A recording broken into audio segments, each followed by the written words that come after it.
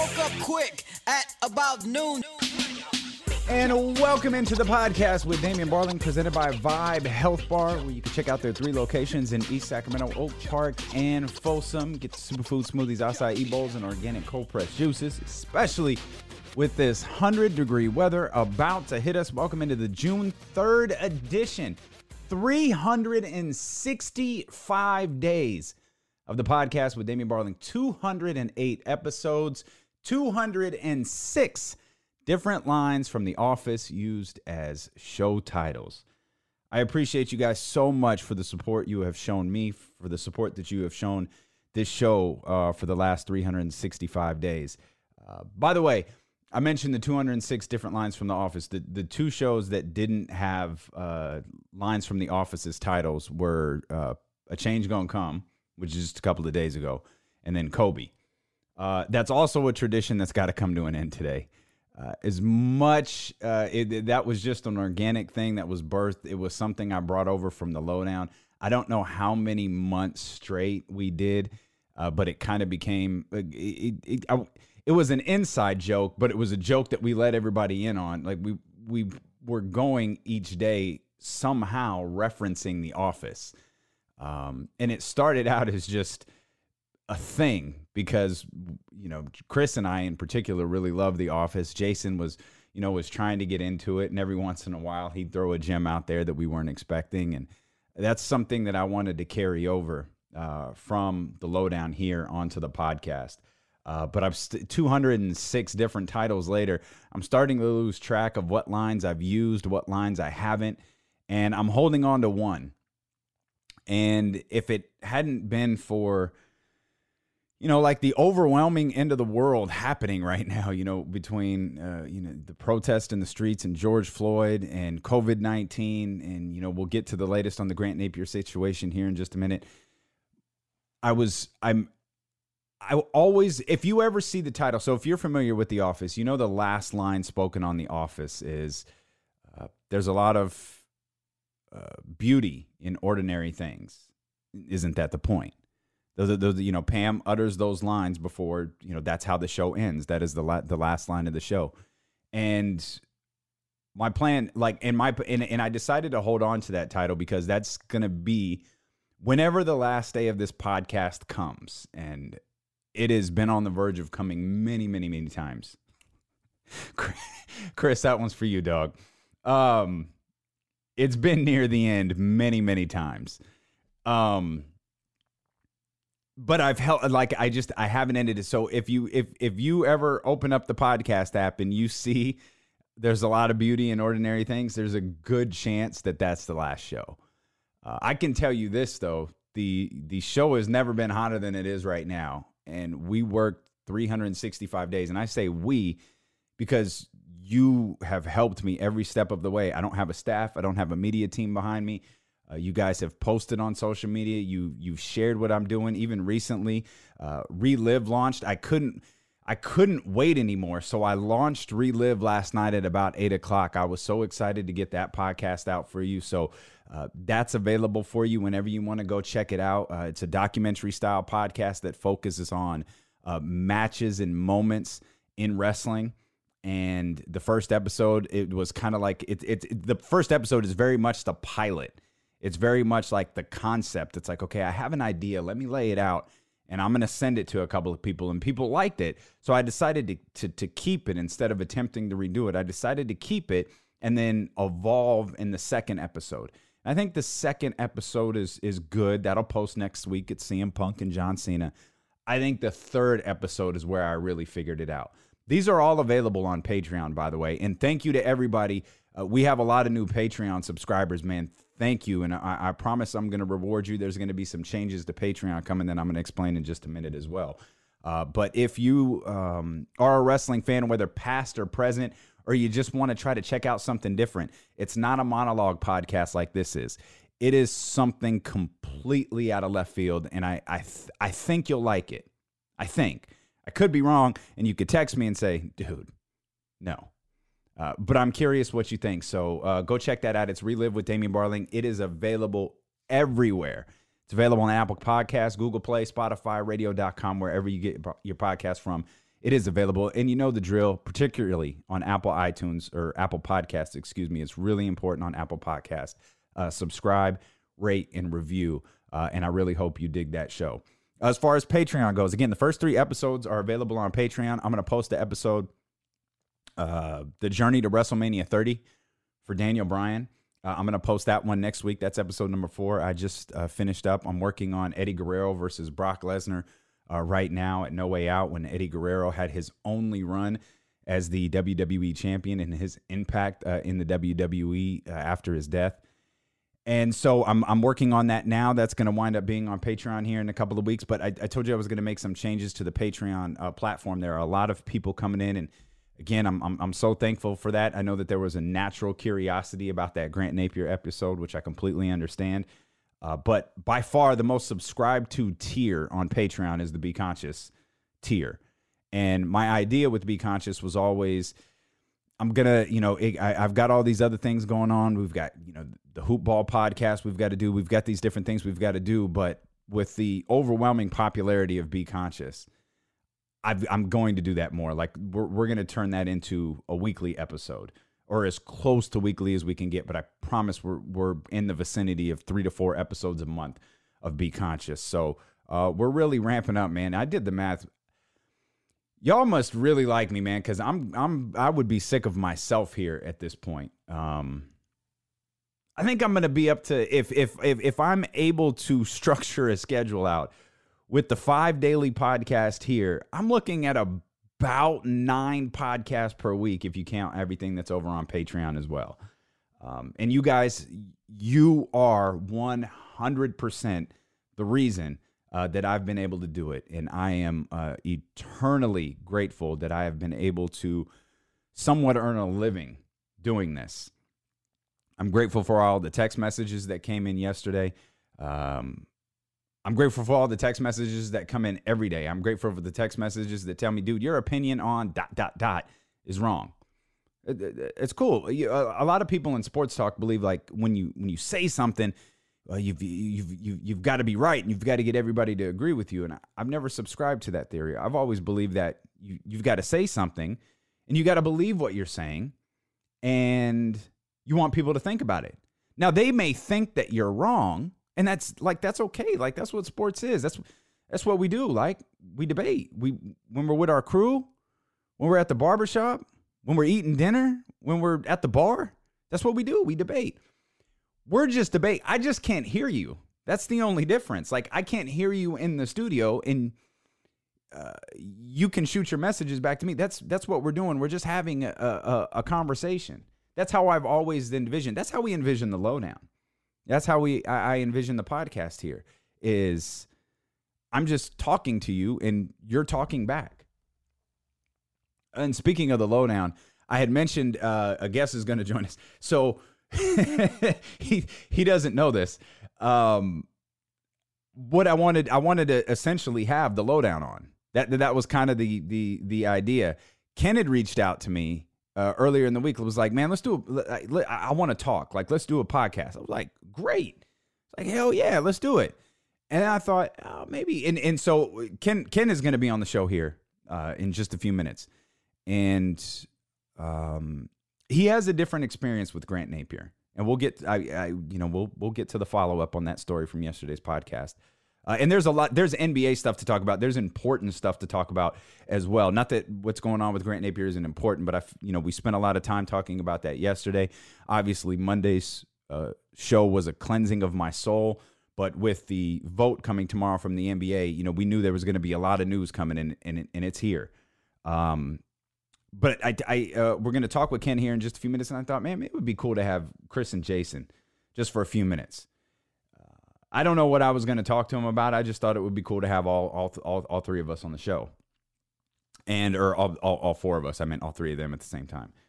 And I had my phone in my hand and I was getting ready to reach out to Jason. It was about 2:00, and then I got a call. And I wound up being on the call for about 45 minutes. I had even planned to run to KHDK because I've got some stuff for those guys.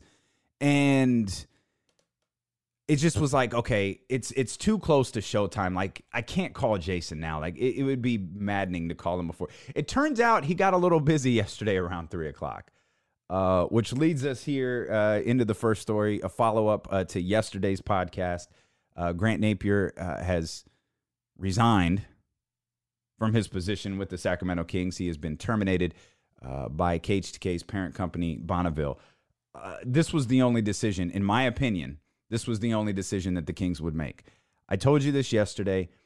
This had evolved from a Sacramento story and potentially a Sacramento Kings situation into an NBA story and potentially an NBA situation. I don't know how far that part went. I don't know if the Kings made a decision. And come on. I can't pretend like Grant Napear willingly resigned his position as it's the nice thing for the Kings to do. 30 years into the business, it's nice to frame it as he saw the controversy. He thought it was best to step away. Like, that's a great way to frame it. It's a very nice thing to do. But you and I both know that that's not exactly how this went down. It was you can do this or we can do this type of situation. And I don't know, if this was an independent decision from the Kings. And if it was, cool. If it wasn't, that's okay. But the point that I'm making is there was going to be pressure on them, and they needed to act in the manner in which they did. They needed to act swiftly. Everyone I talked to, I think I shared this yesterday. I can't really recall. I talked to a lot of people over the course of the last 2 days. It turns out people were genuinely curious how I felt about this Grant Napear situation. And I think part of that is because, I only worked at KHTK for a couple of years. Given the fact Jason's been there 30 years, dude, I was there barely, not even 4. I was there 3.5 years. And I don't have a cuddly relationship with him. And I feel like, I laid out the situation for you yesterday on 2 different podcasts about our history and why I feel about him the way I do. I also told you, and I 1,000% mean this, I have no ill will towards Grant Napear. I can't carry that hate around anymore. Does it frustrate me that when you search my name that story about that day at KHTK pops up? Yes. Do I hold Grant Napear responsible for that? Yes. But there are other people responsible for that as well. There are other people higher than Grant Napear that are responsible for that. And I know he was the catalyst behind it, and it still bothers me. But I can't carry hatred around for that man anymore. I can't carry hatred around for anybody. It's too much. It's a burden. And it doesn't, Grant Napear hasn't thought twice about me when I was at KHTK and since I've left KHTK. He's only thought about me when I did something that bothered him, or when I did something that insulted his BFF, or if I was too critical of his BFF, meaning Vlade. So that dude doesn't think about me. So why should I carry hate around for him? And so I think my opinion on him yesterday before he resigned was measured. And I think it was coming from a place of someone who was an outside observer. I don't relish in the fact that Grant Napear is unemployed. It's difficult to find jobs right now. The government is throwing money at people because people can't get jobs. I mean, there are 40 million plus unemployed people out there. I don't celebrate this, but it was the right decision. I'm not going to celebrate Grant Napear resigning. I'm not going to celebrate him being fired. I'm not going to dance on his figurative professional grave. I'm not going to do any of that. But it was the right call. He had to go, and it's long overdue. Grant Napear has been terribly, terribly unprofessional, mostly as a radio show host. And I don't believe his behavior has ever been corrected by the management at KHTK. I absolutely know his behavior has never been corrected by the management at KHTK.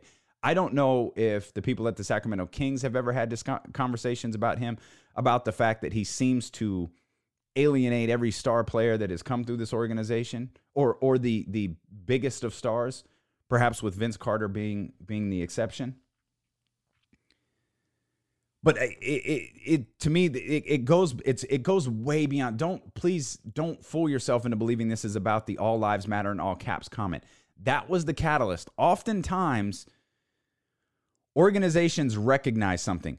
I'm not suggesting that this is the case with the Kings, And I'm not suggesting this is the case with KHTK. However, KHTK is in constant cutting mode. They're in constant, how can we save money mode?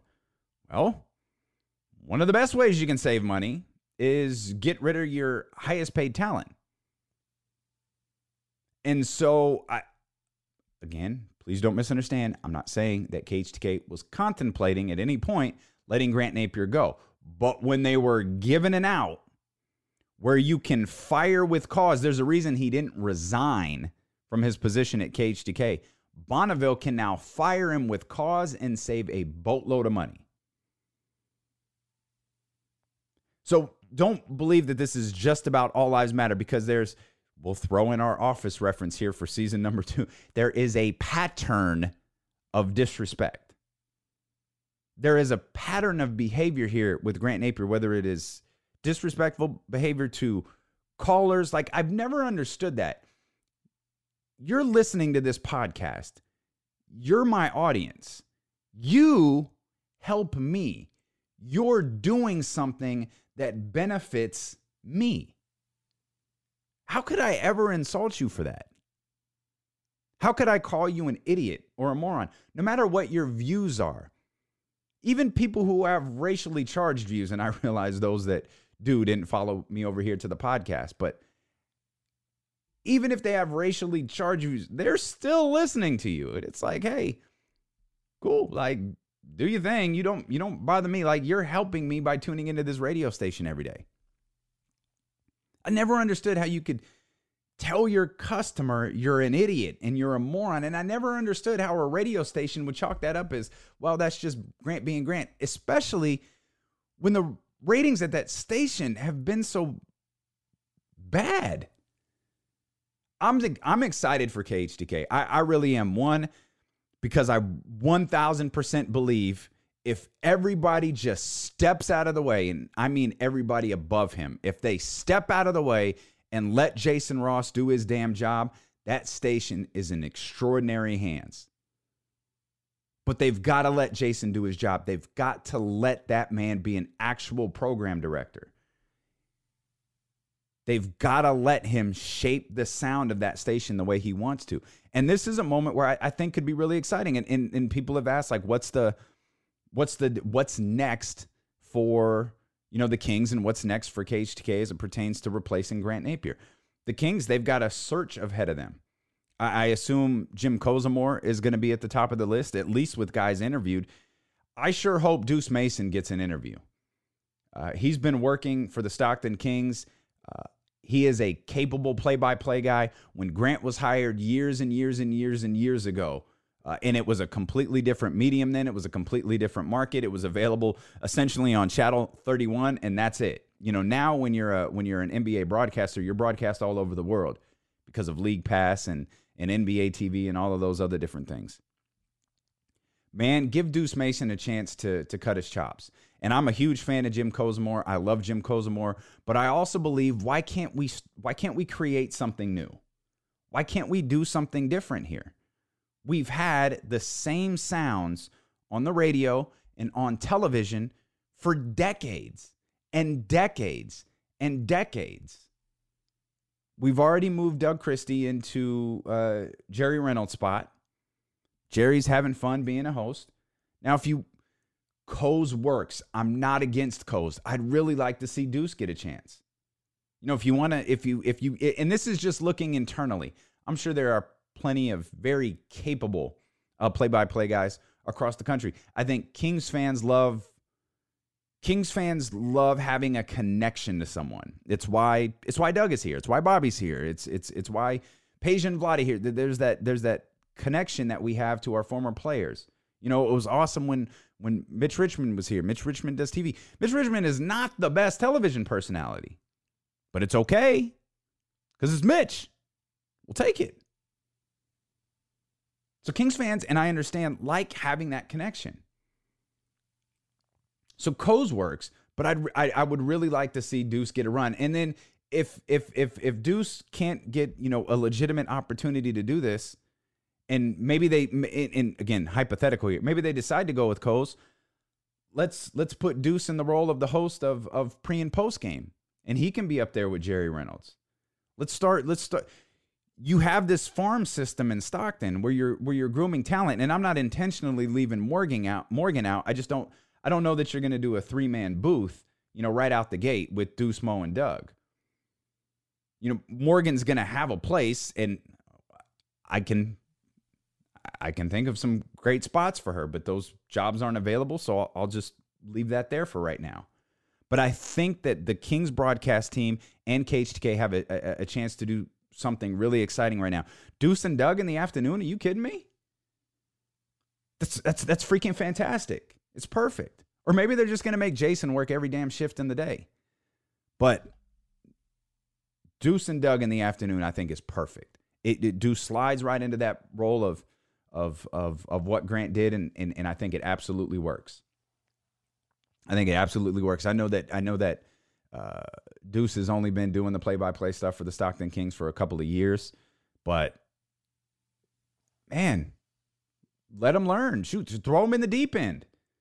Shoot, drive to the middle of the ocean and throw him out there like, hey, brother, get to shore.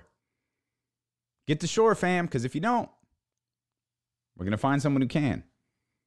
And I think Deuce is I working with Deuce was such a I worked with Deuce when I came back to KHTK. I was doing fill-in stuff. He was still doing the morning show with Dave, and I did about a week with Deuce and Mo.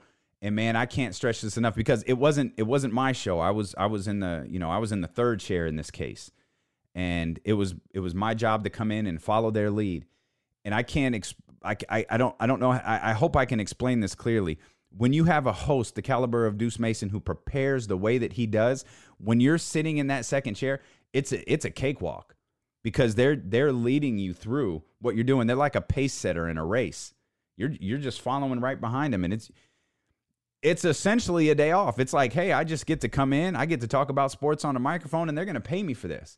The work lies in preparing for the show. And Deuce does so much preparing when he sends out those notes the night before, and I say, okay, we're going here, we're going here. Oh, okay, this is great. And I walk in the next morning at 6 a.m., and I know exactly what we're doing. Man, it's easy. And so the amount of preparation that I know Deuce would put into being a play-by-play announcer, and obviously the amount of work that he puts into and the amount of preparation that he's always put into his radio shows and his podcast is perfect. I mean, he'd be absolutely perfect. And I think somewhere, one way or another, there is a place for Deuce, and I believe Morgan as well. There's a way for them to ascend up the Sacramento Kings chart. They're already in the organization. They've already done great work for the organization, both digitally and on camera. And I think those two have an incredible future ahead of them with the Sacramento Kings. And I think the Kings have an opportunity to create a new dynamic presentation to go along with this new dynamic team that they want to present out to the masses as well. So I've talked more about Grant Napear in the last 2 days than I ever imagined that I would. And I don't know what else is left to say. 916-888-5898. If I left something out, please feel free to reach out. The Patreon podcast goes into in-depth detail about our past relationship. But I thought yesterday's podcast on the main feed, I wanted to make sure everybody understood the background. And I wanted to make sure, I wanted, because most people believe that I strongly dislike him, and I did, and I never hid that. But I also wanted you to know that I reconciled those feelings, because I don't want people to think I'm covering stuff in a certain way out of anger or vengeance. I'm not. I can say with a completely clear heart that Grant's resignation and his termination from the radio show, they were long overdue. And it needed to be done. And it was the only option, in my opinion, that the Sacramento Kings had. So we'll move along from there. And if I missed anything, I'm happy to address it. 916-888-5898. As I mentioned, Ken's going to join us. Ken has a different perspective on Grant Napear. He had a different relationship with Grant Napear. So I think you're going to enjoy this conversation. I guess I should point this out as well. I mentioned that Be Conscious is going to change a little bit on the Patreon platform, and we're going to do more of it. Ken and I had a great conversation yesterday. It went on for almost 90 minutes. Obviously, I'm not going to air the 90-minute conversation with you. I took essentially the Grant Napear stuff and the KHTK stuff, and I condensed it, and that's what you're going to hear today. It's still a lengthy conversation, but he made a lot of points, and he expressed a lot of feelings that I wanted to make sure stayed in and stayed a part of that podcast. I really would love for you to hear, especially if you're a Be Conscious supporter, the entire podcast, the entire conversation, I should say. So I'm going to post that on the Be Conscious stream this afternoon. An entire, I think it's about 65-minute conversation where Ken, when we shift away from KHTK, and a lot of KHTK is not just Grant Napear, but it's our feelings on the lowdown and how we think that ties into Grant Napear and how it ties into Grant Napear being allowed to say certain things while it felt like we weren't allowed to say certain things. I hope that makes sense. I shifted the conversation there because, Ken has a son, and I've been talking to a lot of dads lately. I've been talking to a lot of black fathers lately about and his son is only 9. So it's not like he's going to sit him down and, all right, son, I want you to understand something. But there's a point where you have to start having those conversations. Man, Ken hit me with a story that I did not know. He hit me with a story about how when he moved back to L.A. after he wrapped up his stint with Good Day Sacramento, that he essentially got Karened at a park. And man, you've got to hear this story. You've absolutely got to hear this story. So that's going to be available on the Be Conscious stream probably by the time you're listening to this. So if you're a Patreon subscriber, check that out later on in the day. And hang tight, Ken Rudulph is going to join us here in just a couple of minutes. The NBA seems to be preparing for a 22-team format for the season's resumption on July 31st in Orlando, Florida. A timeline has been shared with a variety of NBA reporters that has a possible finals end date. So we talked about this, right? We talked about how the proposal, we could very well know not just the day the season resumes, but we're going to know the day the season ends. And now we can start to piece together, in case it's not a part of the plan, we can start piecing together, okay, when's the draft lottery going to be? When's the actual lottery going to be? And when is the 2020-2021 season going to begin? Well, we can start to do that now because according to multiple reports, this proposal that's going to go out from Adam Silver tomorrow, it includes an NBA Finals Game 7 on October 12th. So a possible resumption of the season on July 31st. And that's just those are games of some sort. Those are games. Basketball is going to resume before then because we're going to start talking about players reporting. We're going to start talking about mini training camps and all of these different things. And we're going to have actual basketball games on July 31st, which it's June 3rd, man. That feels like it is forever away. And then we've got a finals date, October 12th. So now we can start I think the timeline that we talked about with the potential resumption of the season, potential Christmas Day now being opening day on December 25th, that could very well happen. Adam Silver is going to extend this proposal to the NBA's Board of Governors tomorrow. The NBA and the NBA Players Association, they're still discussing the details on the format. There are still things that they're going to maneuver around, but there's an expectation among owners that this is going to be the plan. That what Adam Silver is going to present on Thursday is going to be the plan. And the NBA has been pushing through what would include a regular season, a play-in, and then playoff games for 16 teams. The 16 teams currently holding playoff positions, and 6 more teams that are within 6 games of the 8th seed in the Eastern and Western Conference. So that obviously includes the 4 Western Conference teams that we have talked about so much: New Orleans, Portland, San Antonio, Sacramento, and Phoenix. I guess that adds Phoenix, which I didn't even realize. And it only includes Washington on the Eastern Conference side of things. I think there's a lot of good in this, in that I don't think anyone can feel like they're cheated out of a late season run. I also think it's good because teams like Golden State don't have to take part in it, and I think that's a positive. I think it's good that teams like the New York Knicks don't have to take part in it because no one wants to see the Knicks anyways, and no one wants to hear any more about James Dolan and his absolutely nonsensical behavior. And no one, besides my best friend from Cleveland, wants to see the Cleveland Cavaliers. Well, I'm curious the details. You talk about a regular season, like, okay, and then a play-in. It's like, oh, okay, how's this? I feel like they're going to do conference realignment, man, and that just feels so unnecessary. And maybe I'm wrong. Maybe they're going to work out. Maybe that's where this play-in thing comes into play with the Pelicans, the Blazers, Spurs, Kings, Suns, Wizards. It feels like with a 22-team format, 5 of the teams being from the Western Conference, that somehow they're gonna throw conference realignment in there, or 1 through 16 realignment, and I just don't understand that.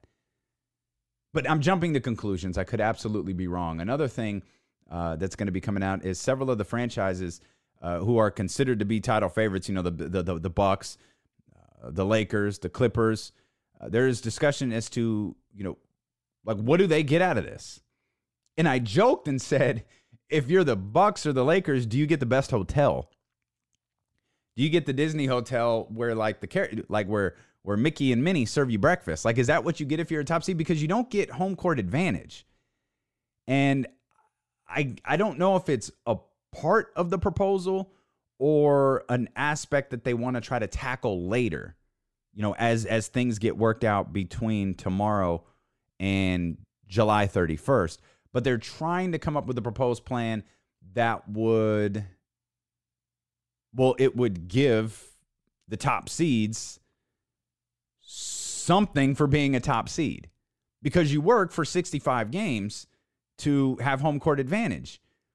And you can't have home court advantage. Everybody's going to be playing on the same floor, and everybody's going to be playing in an empty arena. The only advantage is to play if you were actually in Milwaukee or you were actually in Los Angeles or any of these other teams, is that, I guess one group would be staying at a hotel, the other group would be staying at home. But I wonder, even if you were like at the arena, wouldn't the potential home team stay in a hotel just to quarantine themselves and reduce risk of something happening to them? Like, there's nothing that works in this scenario. I don't know, it doesn't outline, some of the articles I read yesterday, they don't really outline what a potential proposal would be for, I guess, incentives would be the term for teams like the Bucks and the Lakers and the Clippers and the teams that finished at the top of their conferences, or I guess are finishing at the top of their conferences. I don't know. I mean, do you bring in different floors I don't know how many arenas they have in the Walt Disney area. I think it's funny that there's a high probability that basketball is going to be played in where WCW Saturday Night used to be filmed, and I think TNA the wrestling company TNA may have had it as the Impact Zone for a while. They might still have it now. I haven't followed that company in a long time, but that sound stage, I think it's called the Center Sound Stage or something like that. I think there's going to be basketball played there. How many arenas do they have? And do you bring in multiple courts? Do you bring in courts for the finals? So like for for argument's sake, we'll say it's the Bucks versus the Lakers. You have 4 times you play on the Milwaukee Bucks court and 3 times that you play on the Lakers court. Can you hang up like replica banners if you're the Celtics and you've got home court advantage? Can we bring in the old school, purple court if you're the Kings? Kings going to be playing in the finals. Oh, yeah, playing format, man. All rules are out there. Dude, is Bagley's dad beefing with De'Aaron? Like, there's too much real-life stuff going on for me to keep track of all of this stuff. I came across, what is this? Can someone fill me in? Like, what did I miss? I feel like I'm joining this conversation really late.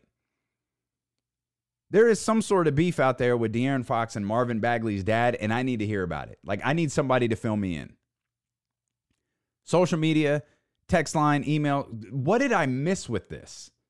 Because I saw the screen cap, And I saw the folks at the King's Herald like commenting about, like, they posted the picture, and I was like, wait a minute, like, is that, hold up, man, what the hell is happening here? And I'm late on that story, and I realize it's probably on the King's Herald, and I just haven't caught up with it yet, and that's my bad. It's been a insanely busy couple of days, man, and I launched like it hasn't been out there forever. I did a Sacramento Kings podcast yesterday as well, so that's available on the Hoop Ball Podcast Network. Really, there is a way for you to listen to me all freaking day if you wanted to. Just Damian Barling Radio, man. I've got you covered, and I'm so happy I was able to talk to my guy Kenneth Aloysius Rudolph. He has a completely different perspective on Grant Napear. So I want to get to that now. Bring in one Kenneth Aloysius Rudolph. Hey, what's up, player? How you doing, brother? Appreciate you joining me, man. I've been doing this podcast for a year, and there's not a better person that I'd rather have on this week than you. Happy anniversary then. Yeah, thank you. The last time I celebrated an anniversary, I was fired about a month later. So good news is, you can laugh about it now. I can't get fired from this job. So that's true. That's the beauty dope. of it. Let's start with Grant. You and I have different experiences with Grant Napear. Very different experiences. Yours started out a little bit different. You interned for him. I think you guys did some things at Good Day Sacramento. So, you've kind of watched this. You're in LA now, by the way, to set the scene for everybody. You're doing some work in LA, and I want to make sure we touch on that at the end. But I'm going to give you the post game question. That's not a question. Kenneth, yeah. Talk about Grant Napear. Yeah, I mean, the thing with Grant is really weird for me, and I kind of explained it to you when we first started working together. He's my entry into television. I still remember sitting on my couch watching a Kings game, and I was trying to decide what I wanted to do in college. And it hit me right then. I saw a guy that was in my class at Sac State walking behind the scorer's table. And I was like, what's that guy doing at the game? I went to class the next day. I was like, hey, man, what were you doing at the game? He's like, oh, I interned for Grant Napear. And I was like, oh, that's how you get to the Kings games. Mm. That's how you get to be on the air.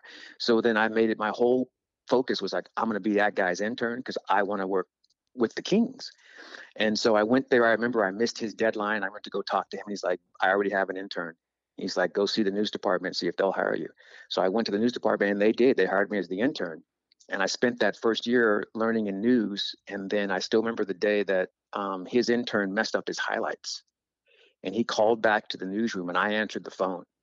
And Grant's like, who's this? I'm like, this is Ken, the intern. He's like, hey, buddy, can you edit this highlight really quickly for me and get it up? And I was like, yeah. So I edited the highlight, got it to him. And from that moment on, I was kind of his guy. Okay. And then he asked me maybe a month later, I didn't ask him. He's like, hey, do you want to be my intern next year? And I was like, hell yeah. And so from that point on, he was super cool, taught me the ropes. I got all my experience because he didn't have time to go to practice. So I would go to the practices and get all the sound for him and then bring it back and edit it for him. And then we put it on the air. He gave me my first 2 jobs. He got a job offer from Toronto Sports Network, and they wanted a package on the Sacramento Gold Miners, which is a football team, and the Sacramento Surge that we had in the area, on the quarterback, David Archer. And Grant's like, it's $150. I don't have time for this, but you do the package and you get the money. And so I did the package.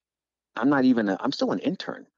And I sent it up to Toronto Sports Network, and they sent me a check for $150. Wow. And I was like, all right. And then when I graduated, he's the guy that called my house. I still remember that conversation, man. It's like, hey, buddy, did you walk? And I didn't know what that meant. I was like, what do you mean, did I walk? Did you graduate? Did you walk? And I was like, oh, yeah, I did. He's like, good, then you're official. Do you want to come in and be my fill-in on Thursday? I'm like, on the air? He's like, yeah, do the sports on the air. And I was like, did Brent Bader, the news director, say this is okay? He's like, Brent's the one that told me to call you. And I'm like, okay. And we traveled together, went to Seattle for playoffs and everything. And he was just always supportive. So, that's 20 years of that dude really helping me and get started. So when I got back to Sacramento, one of the first guys to reach out, Grant Napear, hey, buddy, welcome back home. So it was really weird, man, when I got to the radio station and I started listening a bit more. Mm-hmm. And then when we started our show, obviously we were just diametrically opposed to everything he was talking about. Yeah. And it got his attention. And the weird thing was he never changed the way he was with me. And you saw it. Mm-hmm. So when everything started and for whatever reason, he decided that you were the bad guy. Mm-hmm. He decided that he was going to start to undermine our show and especially you behind the scenes. And you told me about something one day and I was like, nah. And he would always come in, hey, buddy, and say hi to me. And I was like, hey, what's up, man? And we used to kind of shoot the shit a little bit with him and try to be nice.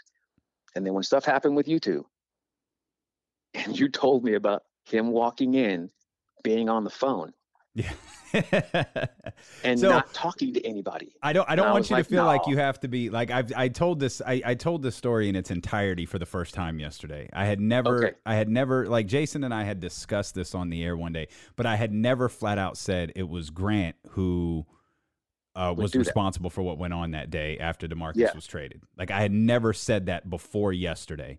And, or, you know, there are a lot of people who hold accountability for that, but Grant Napear was the one who instigated it. And that's when the phone bit started, where he started to pretend like he was on the phone. And that's essentially, that's when our relationship shut down. And that's, you know, and we had a very, you know, minor relationship at that point anyways. But a point that I was trying to make yesterday is our show wasn't even a year old when that whole, we're walking out on the show, I'm taking off the air for the day. Our show wasn't even a year old. We were still very on. You know, we were still on very, very new ground at that point. Yep. Exactly. And, you know, I remember that I wasn't even on the air that day. You weren't. Nope. You sure weren't, because we went on early and you were still, you couldn't get to this. You were doing TV. You couldn't get there that early. Yeah. I still remember. I think I was, because I had, if you recall, you know, they had offered me the job in like December, but it took those numbnuts 4 months to get the contract squared away because they're useless. So I didn't show up till like late March, April. Right. And which is super frustrating and really just underscores just how inept their management is. But so when I got there, I'm already upset with them. So then I remember I couldn't be on the air with you guys and I was mad because I had to stay on CBS. And then this happens. Mm-hmm.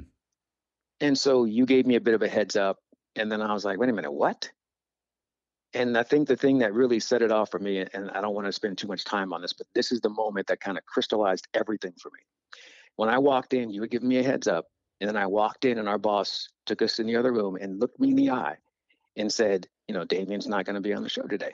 And I'm like, why'd you suspend him? He's like, he's not suspended. We just sent him home. And I'm like, okay, for what? And then they said, because he said something that, you know, we didn't think you should say. And I was like, and I still remember this. I said, so let me get this straight. I said, instead of taking us in this room like grown men and talking to us and saying, hey, we'd like it if you did not say that on the air, you have decided to completely skip that part and go straight to the boy, get in your place. Like you went straight to that. That was their first option. Hey, boy, stay in your place. Not, hey, guys, we know what you're trying to do. And we appreciate you guys being provocative, but we would rather you not say certain things like that about this person. And then we'll be like, okay, we can handle that. So, you know, I didn't really understand. And you told me, you were like, dude, that dude is not on our side. And because he had helped me personally, I was like, nah, he's cool. And that's the thing. That's the trap that we fall into. That's why it's so, so hard to be Black, because the whole time I was giving him credit for giving me a job. But at the end of the day, the one thing he said to me on the phone, the news director told him to call me. Mm-hmm. Not he told the news director, hey, this guy needs to be on the air. Yeah. The news director said, you go call that intern and you get him to come fill in. Because after I filled in, the news director made me a news reporter. He was like, I want you to be a news reporter. I want you to be our guy. Okay. So, you know, the longer I think about it, I'm like, okay, maybe he wasn't looking out for me. I don't know. Right. How did you feel when you saw the interaction with him and DeMarcus Cousins the other night? Wow. What is the word that I would use? Well, first, it was hilarious to me. And I mean, it was absolutely hilarious. And then I was like, I was happy. Because on the one hand, I never, and I don't care who it is, I don't want to see anybody lose a job. Mm-hmm. Even if it's a career you've cultivated for 30 years. I I do want to say I really, really, really, really, really, I really think that man is one of the best play-by-play guys in the NBA. But it's the other stuff that makes it too difficult to accept his position any longer. And so I was just like, you know what? This is what you get, dude. That was my whole thing. I was like, man, you can't go on the radio and say those things that you've been saying and not have some repercussions. And for me, especially because we both know that we both left that station because the people did not like what we were saying on the air. Like me specifically, they did not like me, what I was saying on the air. So get this straight. We said things that offended white people and we got removed after a year. This dude said stuff that offended black people for 30 years, and it took them this long to get to him. Do you think he's racist? That's a question that's been it's kind of the question circulating around, the King's universe right now, as they're trying to make sense of his remarks. And I'm talking about rational people. I'm not talking about wait a minute, all lives do matter people. I'm talking about the people who understand the connotation behind that phrase. Yes. And people are trying to figure out ways to properly answer that, because I'll tell you what I think, and then you follow here. I don't think. Okay. I think Matt Barnes, or actually, I'm sorry, I think it was Chris Webber who called him a closet racist.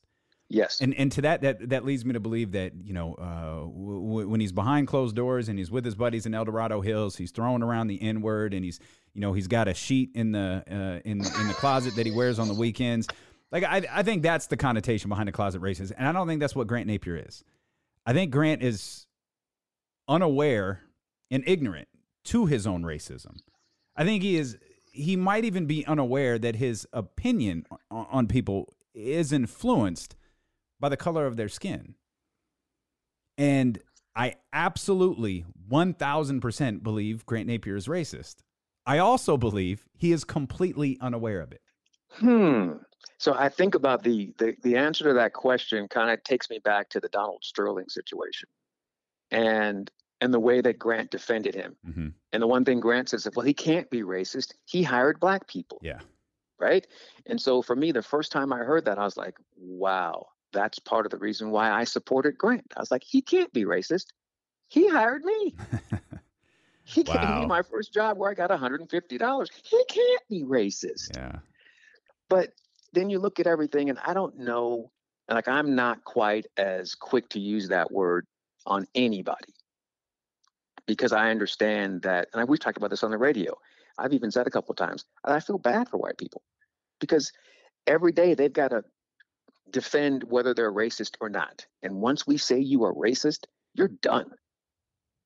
So I understand the anxiety that comes with that. I really don't know. I think there's something there, though, because you can't cover these athletes for 30 years. Everybody next to you is a black athlete. Everybody around you is a black athlete, and you have no idea how to communicate with them or speak with any sense of community or compassion when we're talking about issues that are important to all of these black players that you have made $1 million or more off of the past 30 years. You don't have your house in El Dorado Hills without these black basketball players. So I don't understand his disconnect. That's the thing that bothers me. Racism isn't like a blanket trait. Like, it's not a one size fits all type of thing. There are different layers to racism. And I think Grant is that layer of racism that doesn't get talked about a lot.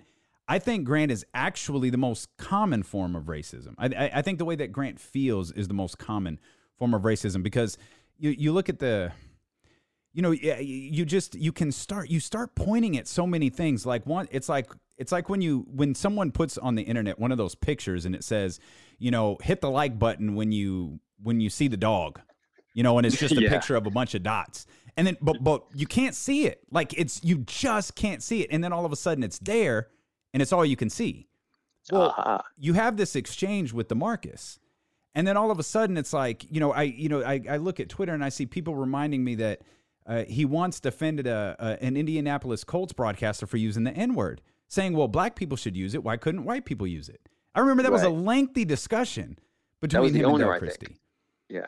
And and then you start peeling apart layers. You read tweets that say, I have more black friends than white friends.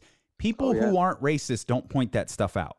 Exactly. You know what I mean? Point. So it's like, again, we're talking different layers. I think Grant is actually the most common layer. I think there are a lot more people like Grant, and they just don't recognize it. The good thing with Grant, and I don't mean this for his professional future, I mean this for his personal future. I believe people like Grant can learn, and they can recognize, and I believe that they can change. I believe he's been unwilling to change all of these years. And I believe it could take something as drastic as him losing his entire career to change. But people like him, they're not the Klansmen. They're not the Burning Cross. They're not the N-word users. These type of people are capable of change if they're willing to learn. I agree with a lot of that. The one thing I don't agree with is rehabilitating racists. I don't think it's ever worked. Okay. I think everybody does whatever they have to do to survive. And I think that your core beliefs are there, and that's a wrap. And if you're in your 50s, creeping up on 60, and you're still saying stuff like this is who you are. So with him, it's a track record that I didn't realize until we got there. And the first time I heard stuff, I was like, was Kaepernick. Yeah. And he dug his heels. Yeah. He dug his heels in on that. And I remember driving home one day, because we always were the show before him. And I'm driving home, and in the car, it's on our station because that's where we work. And I'm listening to him as I'm driving home. And I think I remember texting you. I was like, what is this dude doing right now? Mm-hmm. And he continued to do it every day. He just would double down harder on Kaepernick. And I was like, come on. And then everything that came up, he just continued. Stephon Clark protests. He just continued to double down and dig his heels in. And for context purposes, let's remind people, a lot of this stuff was before Doug got there. And correct. So after Doug got there, Doug had a really difficult time, I think by his own admission, he had a really difficult time of trying to figure out how to establish a voice in a show that has already been so established with a singular voice for so long. Yes. And if memory serves me correctly, Doug had started around the time of the Stephon Clark stuff. Maybe a bit before, but that was like a major issue that he had to start dealing with, in addition to athlete protests and things like that. And that's where Doug was really able to find his footing. So a lot of the stuff that you just referenced happened when Grant came in and sat in a chair and had 4 hours to himself. Yes, with just him and his callers. Yeah. And then after that, I think Black Lives Matter. He dug his heels in on that. Anything regarding DeMarcus, he would dig his heels in. And now, don't get me twisted. DeMarcus is a polarizing figure, and I don't think you have to be a racist to not like DeMarcus. Sure. Right? Like, I don't like DeMarcus. I understand him, and I've grown to have more respect for him, but I do not like him. Like, I don't want to hang out with him ever. But it's like when DeMarcus said the things that he said, and people came back, well, DeMarcus is not a very reputable individual, and he's a bitter ex-player. And that, to me, underscores racism, because I'm like, just because you don't like that guy, you are not going to listen to his concerns. That doesn't make any sense to me. Let's put this cage-to-cage stuff away yes. for a minute, because there's or forever. It doesn't matter. I'm allowed to swear, right? Oh, absolutely. 100%. Okay, so I'll put it to bed here. Fuck them. There you go. Now we're done. Go back to those remarks we made a few minutes ago. I'm proud of what we established, man. I know that what we were doing was well received, and I'll always look back, despite the fact you would yell at me regularly. You would scream at me. Usually, it would take me about it. You ever hear the phrase? Someone will use the phrase, "I was hit twice before I even knew I was in a fight." No, yes. that would pretty much exemplify our relationship. I was hit twice before I even knew I was in a fight. But to clarify, for a lot of people, when I was like expressing it 95% of the time, it had nothing to do with you. Oh, no. No. Definitely not. That? Okay. It had to do with my thoughts or feelings, or, my support of agents or Rich Paul or whatever that was the only time I was mad. Whatever the conversation. Was the only time I was mad. That was the only time I was legitimately mad. I was talking to my wife about that. I was like, the only time I was actually mad at Damien was when we were talking about the agent thing. You were sweating. Like, I was so mad. I looked at you. You're pointing at me. You've got sweat dripping off of your forehead. And I'm like, I'm in my head. I'm like, this is great radio. 2, I have no idea what's going to happen when we go to commercial, but he looks legitimately angry. So that's all. My most memorable experience by far. And I remember because I was like, when you left and you kicked the door open and you slammed it and went out into the hallway, and I think I went outside and I yelled down the hallway. I went outside to kind of cool myself off. I went to the parking lot, and then I was like, man, I hope that dude don't think I'm mad at him.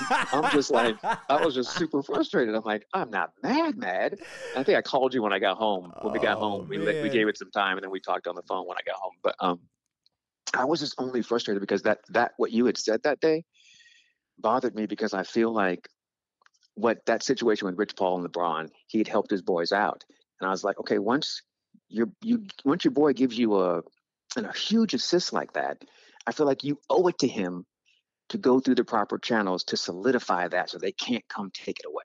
And so there was something about him not going immediately to get his credential and be certified as an agent. Right.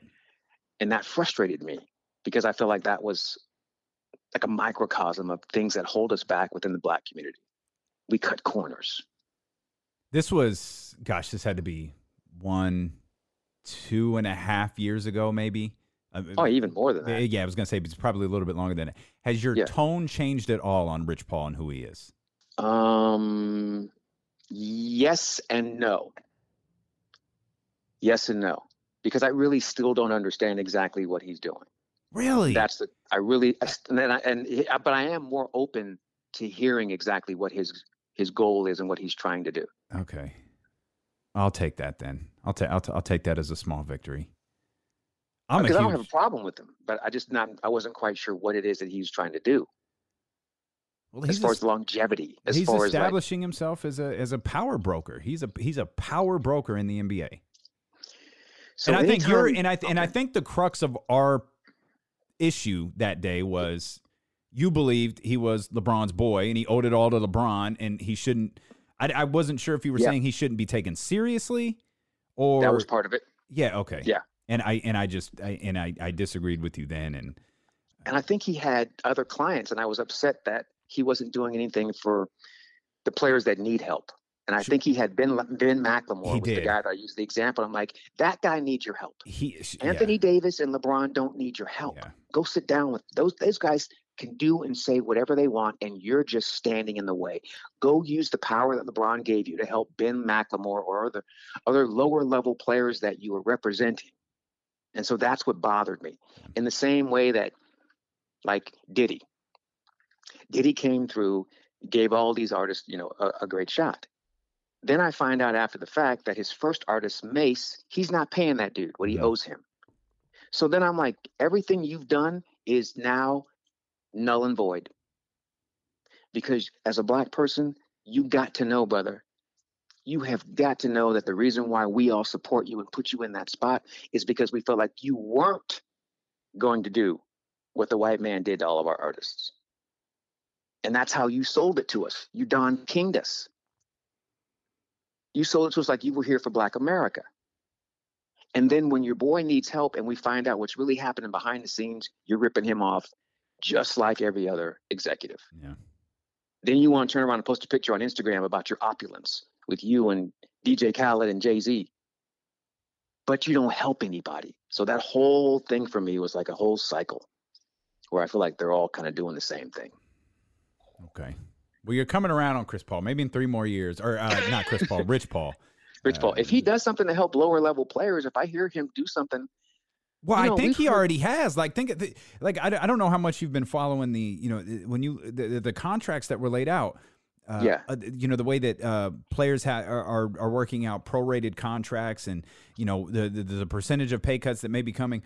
Rich Paul had negotiated a thing with his players, because there are multiple ways that you can get paid as an NBA player. You can get paid quarterly, you can get paid in lump sums, or you can get paid extremely high dollar checks like a regular employee, where you get a paycheck and a pay stub every 2 weeks. Right. Rich Paul had negotiated for most of his players to get virtually all of their money up front. Now that the disadvantage to that is, you pay taxes a little differently. It requires a little bit more organization. But given the fact that those guys have already been paid through this pandemic, It's like, yeah, almost the entire league has to take a pay cut except for Rich Paul's clients. That's an extraordinary note. Yeah, absolutely. That is.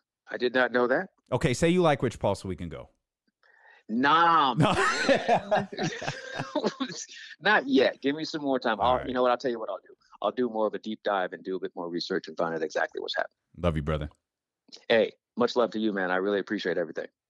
My man, Ken Rudulph, always good to connect with him. Again, if you want to hear this entire conversation, and I really encourage you to, if you're a fan of Be Conscious or you're a subscriber to Be Conscious, head over to patreon.com/Damian Barling, or you can go to DamianBarling.com and click the Patreon button in the upper left-hand corner.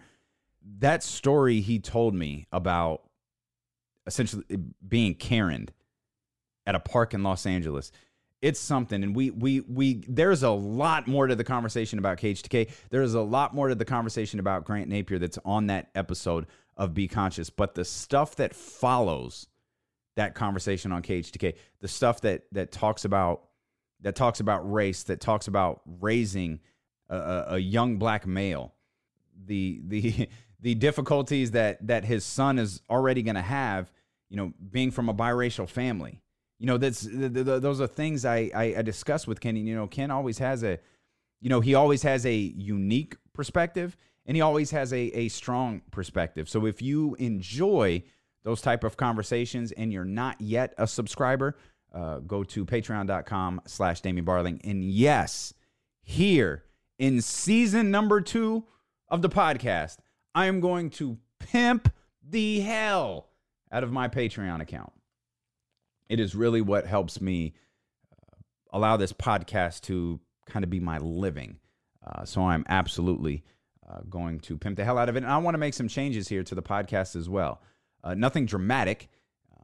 I know this podcast is going to change at some point. I don't know when. I have contemplated ending this show so many times because I really wasn't sure that people were listening. I've always known people were listening, but I was like, what is my end game with this? And I told you when I started the podcast a long time ago, a year ago, 365 days ago, that my feeling was I'm going to do a podcast, I'm going to keep my skills sharp, and I'm going to be ready to return to radio. Dude, I wasn't offered a radio job. I had discussions about one radio job, man, and it was in Texas. And I just, before the conversation got too deep, that was just something I wasn't interested in. And the Bay Area, hasn't called. I've had extensive conversations with the people who run ESPN 1320. It's just not in the cards right now for ESPN. And I don't like my time at KH2K is over. They've got other things that they've got to work out. A lot of people are super kind on social media. I would love nothing more than to do a show with Doug Christie. And while you never say never, I don't think that's in the cards for anybody. I don't think that's something KH2K wants. And I don't even know it's something I want. Although I don't know, a chance to work with Doug, that's a different ballgame. But I believe they have to go the route. I think the Sacramento Kings are going to have some say into how this is done in case their play-by-play guy wants to do radio. That slot's got to be available for him. I think KH2K is ultimately going to have to make a temporary decision, and then they'll ultimately make a long-term decision. And I don't believe I'm a part of that conversation. I appreciate everyone who hit me up and thought, hey man, let's do it. I'm not confident that that's a thing. So I just kept grinding away at this podcast. Like, well, now wait, what am I doing it for now? And I was it's just like my toes were in the water. And the Patreon account is what made me jump in like head first. Because it's like, you guys have supported so much of the content that I put out. I don't know what made me start that damn wrestling podcast, because that is a time consumer, but it's super creatively satisfying because it's not monologuing. It's not it's not sharing opinions really. It's heavily scripted. It is heavily produced, and it's just it scratches a creative itch is basically what that show does. And I thought, well, you guys were supportive through the move. You were supportive through the launch. You've been supportive through, at the time it was 300 something odd days. So let's just launch a subscription service to where I can make a living off of my content. It was hard putting Be Conscious on the Patreon page because it was my first foray, if you will, into podcasting, and it's the most popular podcast I've ever done. And it's hard to tell people like, it's not really on iTunes, dog. Like you gotta come out the pocket for this one. And people are, and I understand, like it's difficult when you're so used to getting something for free, moving it to a pay service. It's scary because I want y'all to still love it. I want people to hear it, but I also know that I feel like you have made me feel like my content is valuable. So you guys have made me jump headfirst into this thing with podcasting, and I don't know when it's going to end. I don't know when the show is going to change, but I know it's not ending anytime soon. And I know with the return of sports imminent, I want to go back to what this show originally was. I want to go back to incorporating more music. I want to go back to incorporating, more sound. I don't want you to have to wonder what someone said, the night before. I don't want you to have to, search out, the latest viral speech that was done online. You're going to be able to get everything that you want here on this podcast, including Vic Fangio's remarks, where he said George Floyd's death is a societal issue that we all have to join in to correct. Okay, all right, Vic. I don't see anything wrong with that statement. Vic Fangio goes on to add, he doesn't see discrimination or racism as problems overall in the NFL.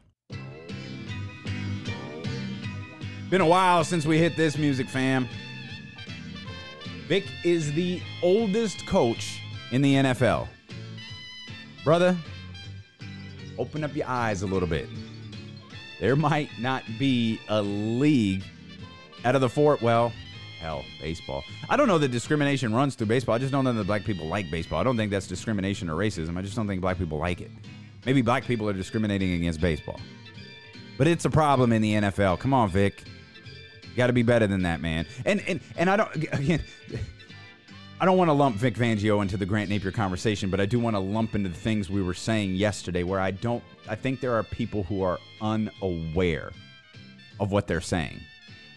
I don't think it's wise for anyone to say discrimination and racism isn't a problem in the NFL when you've had so many black players in the league say discrimination and racism is a problem in the NFL, when you've had so many black voices on the outside say discrimination and racism is a problem in the NFL, when, the oldest coach in the NFL steps forward and says, "Oh, I don't see this as a problem."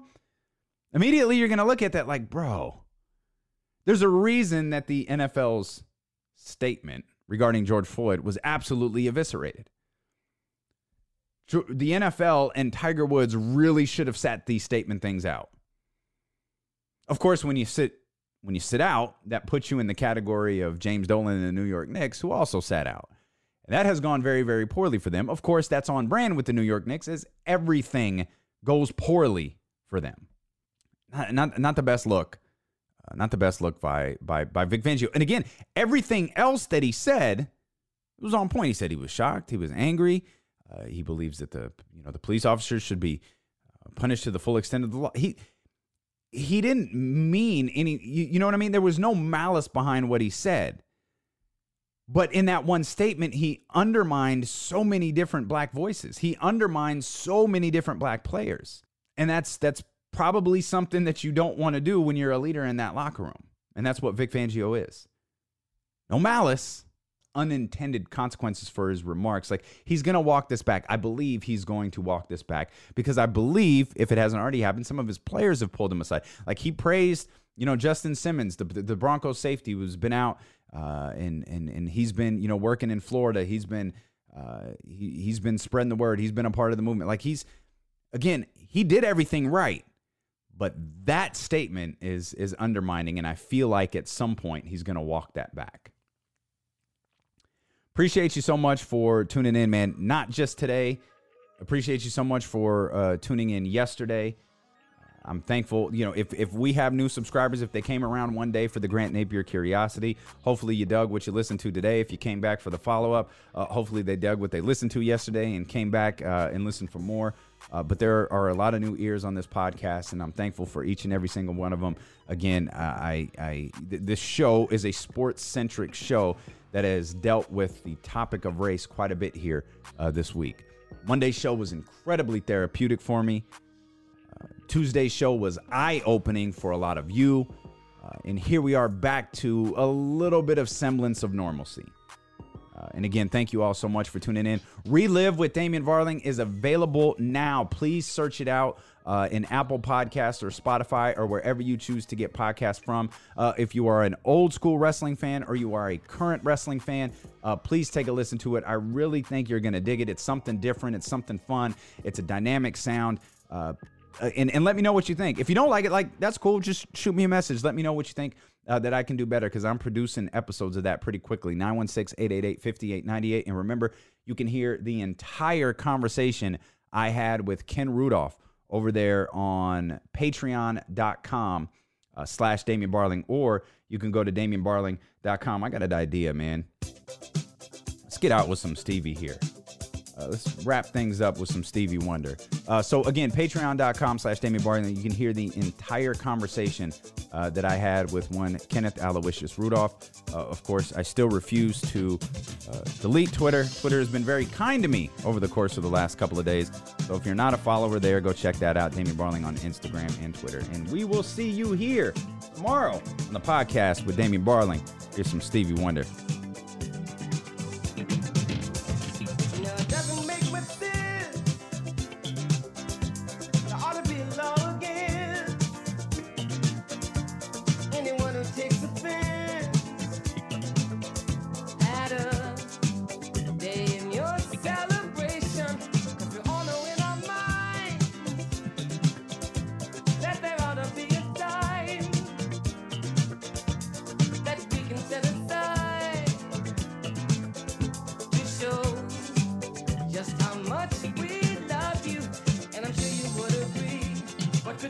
Perfectly than to have a world party on the day you came to be.